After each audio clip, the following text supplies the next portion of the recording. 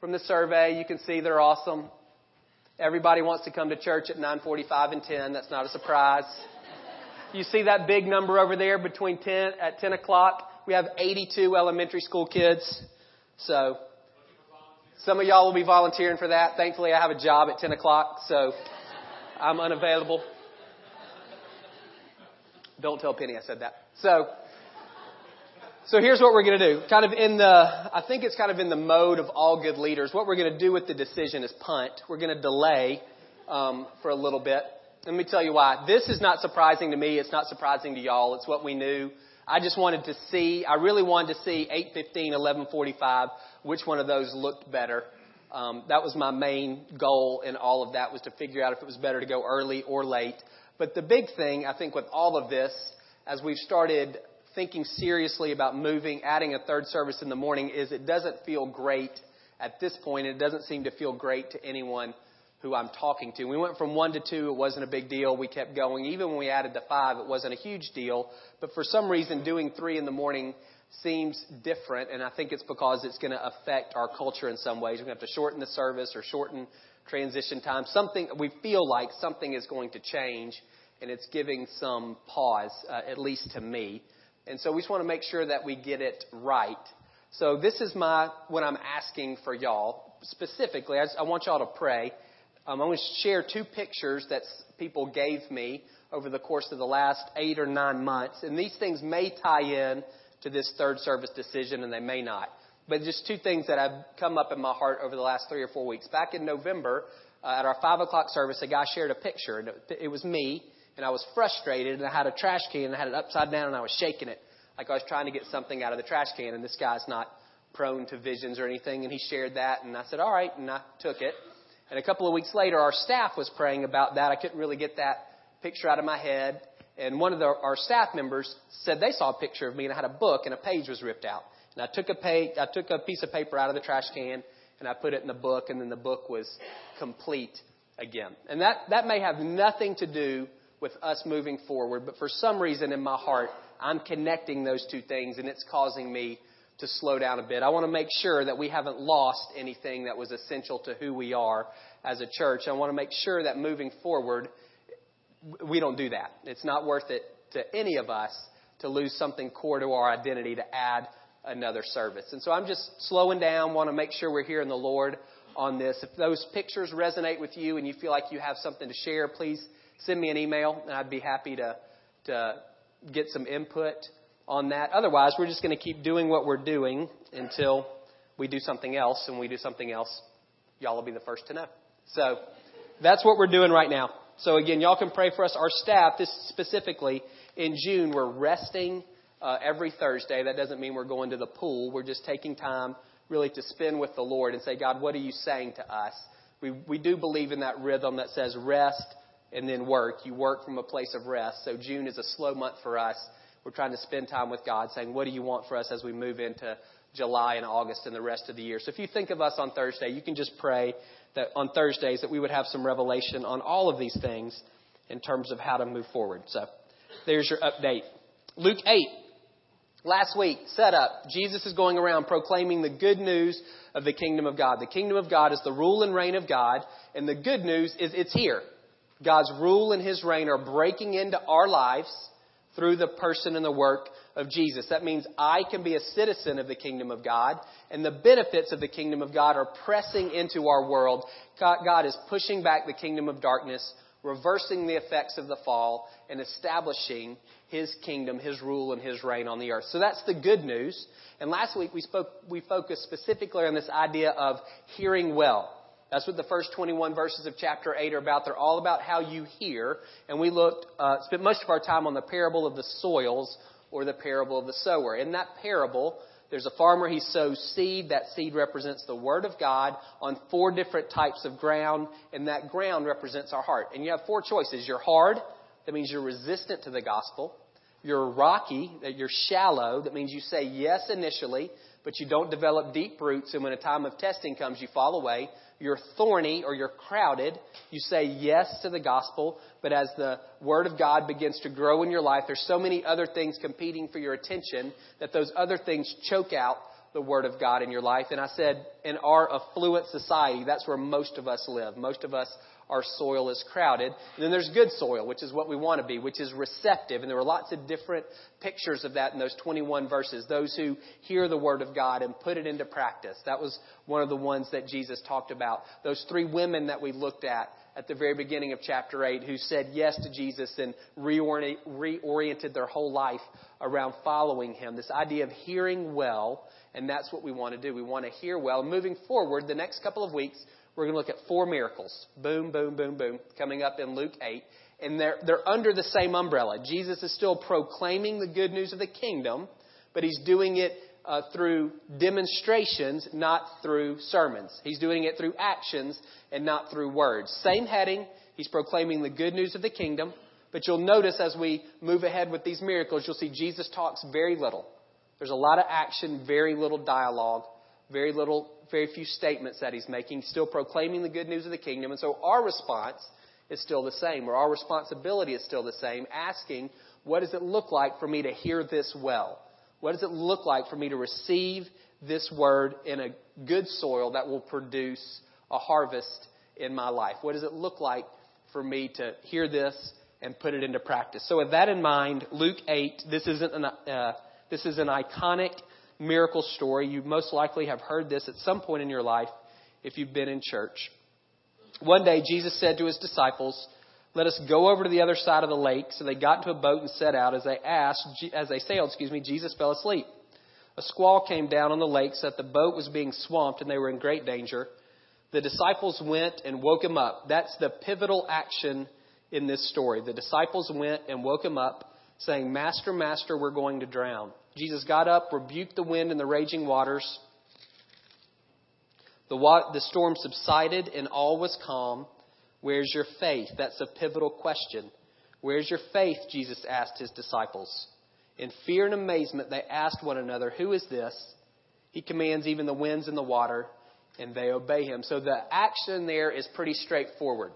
Jesus, most likely just with the 12 disciples, get in a boat and they sail across the Sea of Galilee. This is a boat that they found in the Sea of Galilee about 30 years ago. They refer to it as the Jesus boat. It's not the one that He was on. It didn't sink. But it's probably something like what they were sailing on. And you can see the restored version of that to the right. That boat is 25 feet long, 7.5 feet wide, and 4 feet high. So you can kind of picture what that looked like. 4 guys would row, 1 guy would steer. There's probably room for 14 or 15 more people in it. So you're talking 19 or 20 people in the boat. So Jesus plus His 12, that's most likely who's in the boat. Mark has this same story, and he tells us they set off in the evening. So Jesus and His disciples get in a boat like this. They're sailing across the Sea of Galilee. 4 of those guys, Peter, Andrew, James, and John, were all fishermen by trade, and this was their lake. So they knew this lake. They set out at the evening. I don't know at this point if it's dark or not, but moving in that direction. And a squall comes up, which apparently is not unusual on the Sea of Galilee. So think very intense wind that whips up very high waves. It's brief in duration, but very intense. Jesus, according to Mark, is asleep in the stern of the boat on a cushion. The disciples are freaking out in the rest of the boat. And at some point, they say, "We've got to do something about this." Now, men, you're in a boat with 11 other guys. How scared do you have to be to admit, "Hey, we need to wake him up"? It's bad. Luke says they're in great danger. Mark says they go to Jesus and say, "Don't you care if we drown?" They feel like their life is in danger here. They go and wake up Jesus. He's only 25 feet away. It's not that far. They go wake Him up. Pivotal action. He wakes up, calms everything down, which is easy to overlook, but pretty amazing that He controls the weather, gets the wind to stop. Once the wind stops, the waves subside. And He says to them, pivotal question, "Where's your faith?" And they're shocked, awe. Who is this? That's the most important question anybody will ever answer in their life. Who is this? And the rest of the miracles go on to explain who He is. So again, a pretty straightforward story there. I think there's several. I see maybe 2 miracles. One is that somehow Jesus stayed asleep in the boat. Have you've been on an airplane and it's hit turbulence? What do? You wake up. Nobody sleeps through that. Take Dramamine. You're still waking up. You've been in a car and you're kind of nodding and somebody jerks the wheel and you bang your head on. You wake up. It's turbulent. I'm assuming these guys are hollering, maybe squealing like girls. I'm not sure. But they're scared. There's water coming in the boat. Mark says the boat is in danger of being swamped. The waves are high. It's only a 4-foot tall boat. Waves are coming in underneath. I don't know how he's staying asleep. Maybe he's putting them on. I actually think, honestly, and as we talk about it, you'll see where I'm coming from. I actually think there's something supernatural here, that he actually is asleep in the middle of this storm. And then the disciples wake him up and he calms the storm. Where is your faith? So the question for us, if Jesus is proclaiming the good news of the kingdom of God through this miracle, what's he saying? What is the good news that he is proclaiming through this demonstration of power? If you've been in the church for a while, your answer is probably, well, he calms storms. Like, that's the good news. We all go through difficult times in our life. We live in chaos. We all have storms arise. And the good news is that Jesus will calm those storms. And that may very well be true. I don't want to jump there yet. I'm actually going to come from a different perspective. You can hold on to that and you can walk out and still say, that's what I'm hanging on to, which is 100% fine with me. I'm kind of looking at it from this side. The caveat is I didn't start thinking about this in this way till about 1 a.m. So it's not fully formed in my head. But I think it's good. So here's the question. What's he saying? What's the good news that Jesus is proclaiming about the kingdom in this story? I don't think Jesus wanted to calm the storm. I think he calmed the storm as a concession to their fear, not as a response to their faith. I don't think calming the storm was his number one priority or goal for the night. I think he wanted them to let him sleep. I really do. I think calming the storm, again, was a concession to their fear. It was not a response to their faith. And the reason I say that is because his question is, where's your faith? Throughout Luke, we've seen multiple examples of people coming to Jesus with a need and him responding to their approach and commending them for their faith and ministering, meeting that need in some way. In 440, people from all over this town are coming, bringing their sick, and Jesus heals every one of them. There's a leper. Jesus is walking through town. A leper approaches him, falls down on his face before Jesus and says, make me clean. And Jesus says, absolutely. He heals him right there. Story of a paralytic. He can't get to Jesus, but 4 of his friends put him on a mat, carry him to Jesus, cut a hole in someone's roof, and drop this guy in front of Jesus. And Jesus responds to their faith. It says, seeing their faith, Jesus heals this guy. The centurion's servant, we looked at that a couple of weeks ago. This guy's a Gentile soldier, doesn't feel worthy to approach Jesus, sends a delegation of Jewish leaders to say, my servant is sick. Will you heal him? And as Jesus approaches his house, he sends another delegation of his friends to say, I can't have you in my house. I'm not worthy to have you in my home. You just say the word, and my servant will be healed. And Jesus is amazed at his faith. That's the word. Only time in the Bible we see Jesus amazed at someone's faith. And the servant is healed in that moment. All of those examples, and we'll see more as we press on in Luke. People with a significant need approach Jesus. That approach is their expression of faith. Faith and trust are synonyms. They have to be expressed. The approach to Jesus is the expression of faith or trust. They're saying, I know you can do something about this situation. He responds and he commends them for their faith. The disciples feel like they're about to die, and 4 of them are experienced fishermen. Luke, who's understated, says they're in great danger. Mark says the boat is about to be swamped. It seems like that's a legitimate need. They think they're going to die. And so they approach Jesus and they wake him up. And rather than commending them for their faith, he says, where is your faith? That to me says that wasn't option number 1 on his list. That was not the desired response that he was looking for. So what was the desired response? What does faithfulness look like for the disciples on that boat? I said it earlier. I think it was to let him sleep. You only have two choices. You either wake him up or you let him sleep. And either one of those things can be done from a posture of fear or faith. The disciples woke him up out of fear, I believe. They could have woken him up out of faith, but they didn't. Jesus can see the heart. Their actions look the same on the outside. Jesus looks at the heart, and he knows they're motivated by fear and not faith. They could have let him sleep out of fear or faith. Fear, maybe he's awful when you wake him up in the morning. They're like, the storm is better than him if you wake him up too early. I don't know. I think what he was looking for was for them, again, to let him sleep. Not every other time. Often in the Gospels, we see people approach him with needs, and he says, because of your faith, or he commends people for their faith, and he heals ministers and whatever that physical need is. Not so with his disciples. What's the difference? These guys are his friends.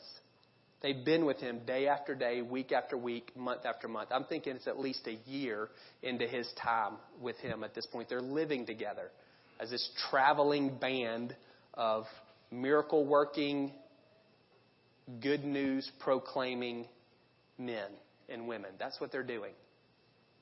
These folks who are approaching him that we read in the Bibles are strangers. They're coming based on reputation. I hear Jesus is a miracle worker. I hear he's raised people from the dead. I hear he's opened the eyes of people who are blind. I know he's healed diseases, and that's what I've got, and he's my only shot, and so I'm going to approach him. And it's faith. It truly is faith that he's recognizing in their hearts. But they're strangers. The disciples aren't strangers. It's interesting to me that when Jesus asked the question, Matthew, Mark, and Luke, where he asked them about their faith, none of those guys say that he rebukes them. He doesn't do that. I don't think he's angry with them. I think it's that disappointment that you feel when you love somebody and they don't get how much you love them. I think that's what's going on here. I think he's saying to them when they wake him up, he calms the storm. Where's your faith? I think what's in his mind is, did y'all really think I was going to let you die? Did you think I was going to sleep while you drowned? After all of the time we've spent together, after all of the things we've been through together, everything you've heard me say, everything you've seen me do you really think I'm the kind of guy to let my 12 closest friends die in a boat while I'm asleep in the stern? I think that's where I think they don't get it.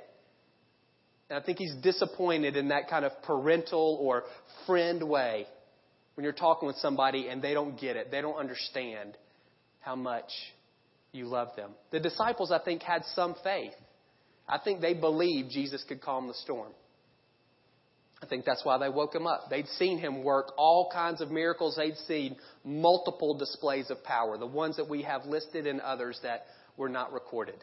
So I don't think I think, at least on some level, they thought he can do something about this. They hadn't seen him do any miracles regarding nature, but it's not a big stretch if he raised someone from the dead to say he can probably, if anybody can handle this, he can handle it. I think they had some faith. But when he asked them, where is your faith? I think their response would have been, well, it's in your power. I have faith in your ability to fix this situation. I have faith in your ability to calm the storm. And I think what he was looking for was, where's your faith? My faith is in your character. My faith is in your heart for me. My faith is in the fact that you love me, and that even though you're asleep in the boat, I know you've got this. I know you're not going to let me drown. Even though you're asleep, I know you're not going to let me drown. I think he was looking for them to move from faith in his power to faith in his character. At this point, the disciples are that rocky soil. They've said yes to Jesus. They're all in. They've fully embraced him in terms of their lifestyle, but their roots still aren't very deep. They're tested during this storm, and it shows. They're not there yet. They're motivated by fear. They're reacting to fear.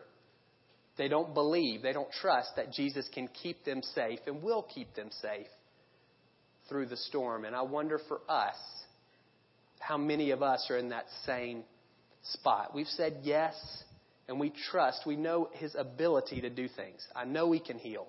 I know he can provide. I know he can speak. I know he can lead. I know he can reconcile. I know he can restore. Absolutely. And we want to continue to ask for God to do all of those things. But at some point, there comes a time in our life where I think he says, I'm going to go to sleep. Again, I think it was supernatural that Jesus slept through that storm. Supernatural, whatever, Dramamine that he took. That allowed him to stay asleep.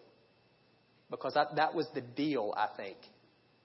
Will you trust me when I'm not here moving all the pieces around?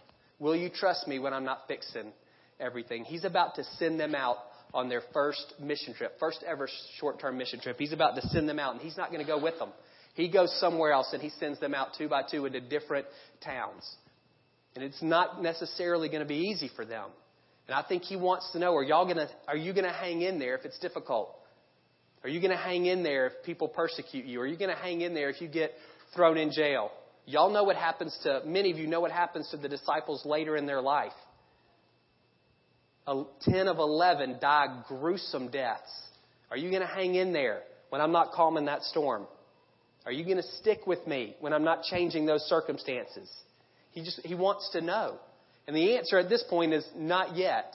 And the answer ultimately is, yeah, they get there. So there's hope for us as well. And so my question to you this morning, there's 2 perspectives. You'll see them up there on the screen. The picture on the right is from the 1600s. It's a painter that you've never heard of. Well, at least I've never heard of him. Maybe you took art appreciation. I didn't. His name is Ludolf Backhusen. Anybody heard of him? I didn't think so. So he painted that picture. That's a human perspective of what was going on the Sea of Galilee. That's what the disciples are experiencing. Massive waves, strong wind, it's dark, and he's asleep. And they don't know when the thing's going to end. They think they're going to die. The picture on the right is God's perspective. That's what he sees. I've got it, and I've got you.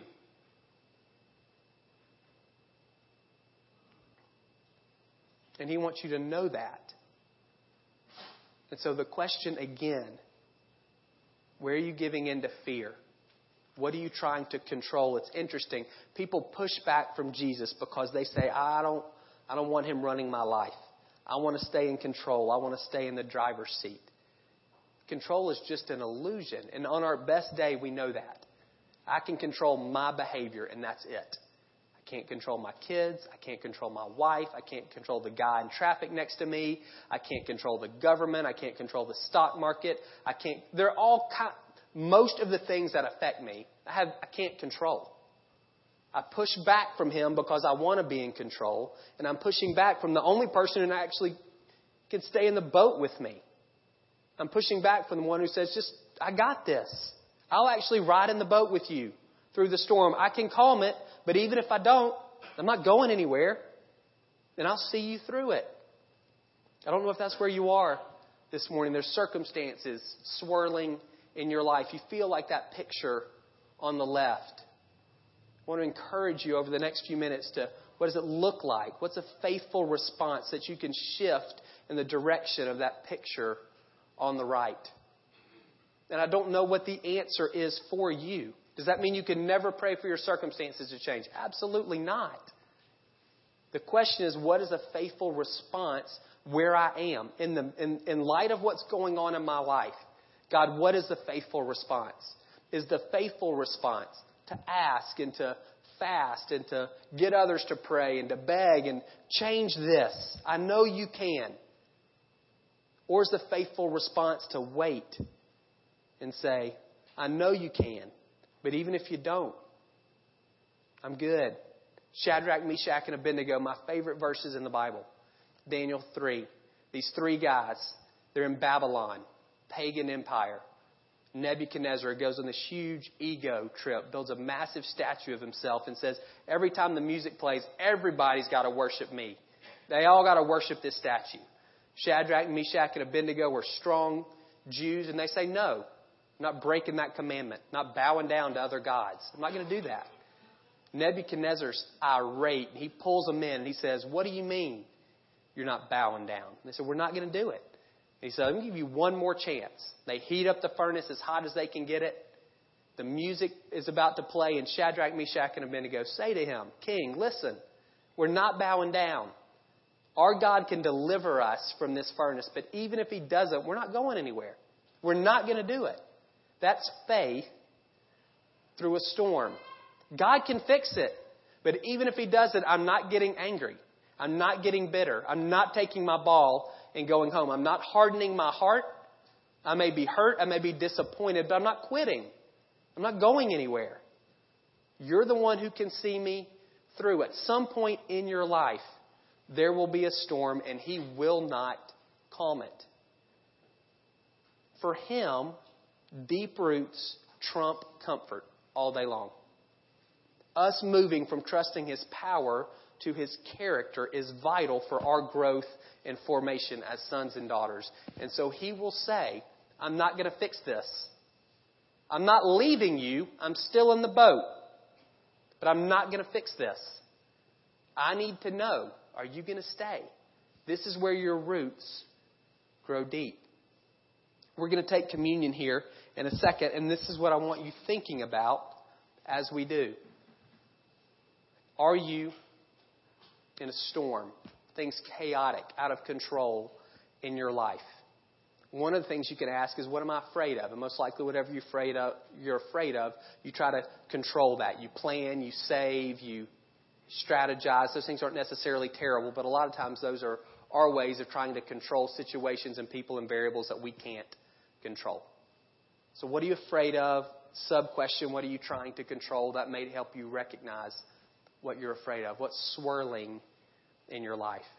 Second thing, what does it look like for you to respond faithfully to Him in that situation? I can't tell you the answer. You've got to hear Him. You've got to be led by Him on that. I don't want you hearing me saying you can't pray for your circumstances to change.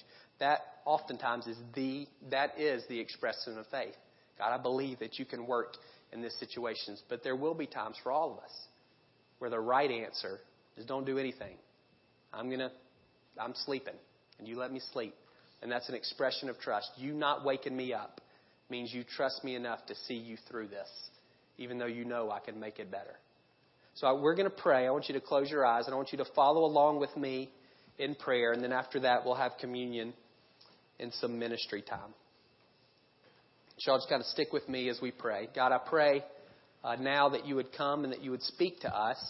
I want to pray particularly for the men and women in this room who feel like they're in that boat on the left. There's something in their life that's chaotic. It's out of control. They feel like they're in danger of being swamped.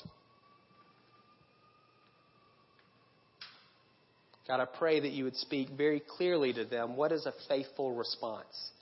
What does faithfulness look like in that situation?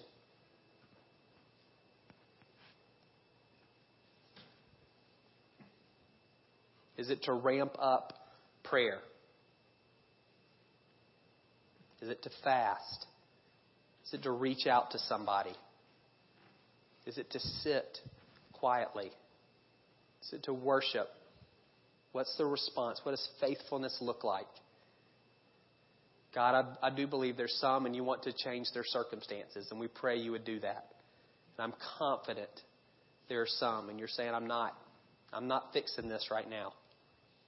I'm with you, and men and women, you need to hear that. He is with you. Lack of action does not mean lack of presence. He is with you. He's just not doing anything. And He's not doing anything because you're messing up, or because He doesn't care, or because He doesn't see.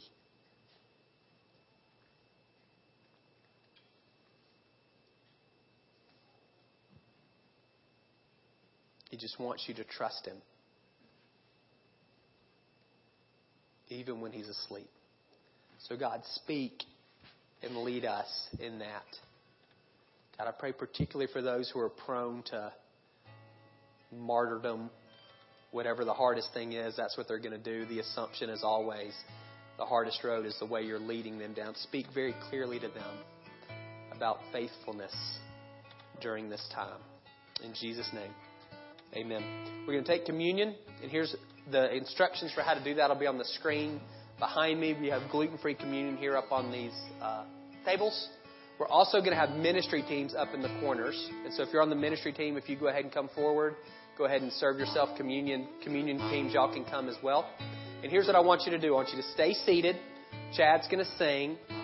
Kim will walk you through when you come forward. But otherwise, I want you to stay seated. And I want you to look at this verse, this passage that's up on the screen. And this is what I want you thinking about as you take communion. It's a passage where Paul says, I'm praying that you would understand how much God loves you. That's the summary of what's going on. If we want to trust His character, we need to know how much He loves us. As you grow in your ability to comprehend His love for you, it will make it easier and easier for you to trust Him, particularly when His actions don't make sense. So those two things go hand in hand. Courage does not drive out fear. Love drives out fear. And so as we grow in love, there's less and less room for fear to operate in our life. So I'm going to pray again as we go into communion. Then Kim will pull you up a row at a time. And then after we take communion, we'll close with a worship song. If the prayer teams are full when you come forward, you can sit on those chairs or on that pew and wait for them. And please do allow us to pray for you about anything that's going on in your life. God, we do thank you for communion. We thank you for what it represents, the death of your Son on our behalf. I think of this idea as we're saying, God, can I trust you? Can I put my faith in your character, not just your actions? The fact that you sent your Son, you sacrificed Him in order to create opportunity to have relationship with us. If you're willing to do that, how much more? Fill in the blank. And so I pray for those who come forward with a bit of trembling in their heart this morning. Can I trust? God, as they break off a piece of bread and dip it in juice, with that physical act, God, I pray that you would feed their spirit, that you would increase our capacity to comprehend the magnitude of your great love for us. How wide and long and high and deep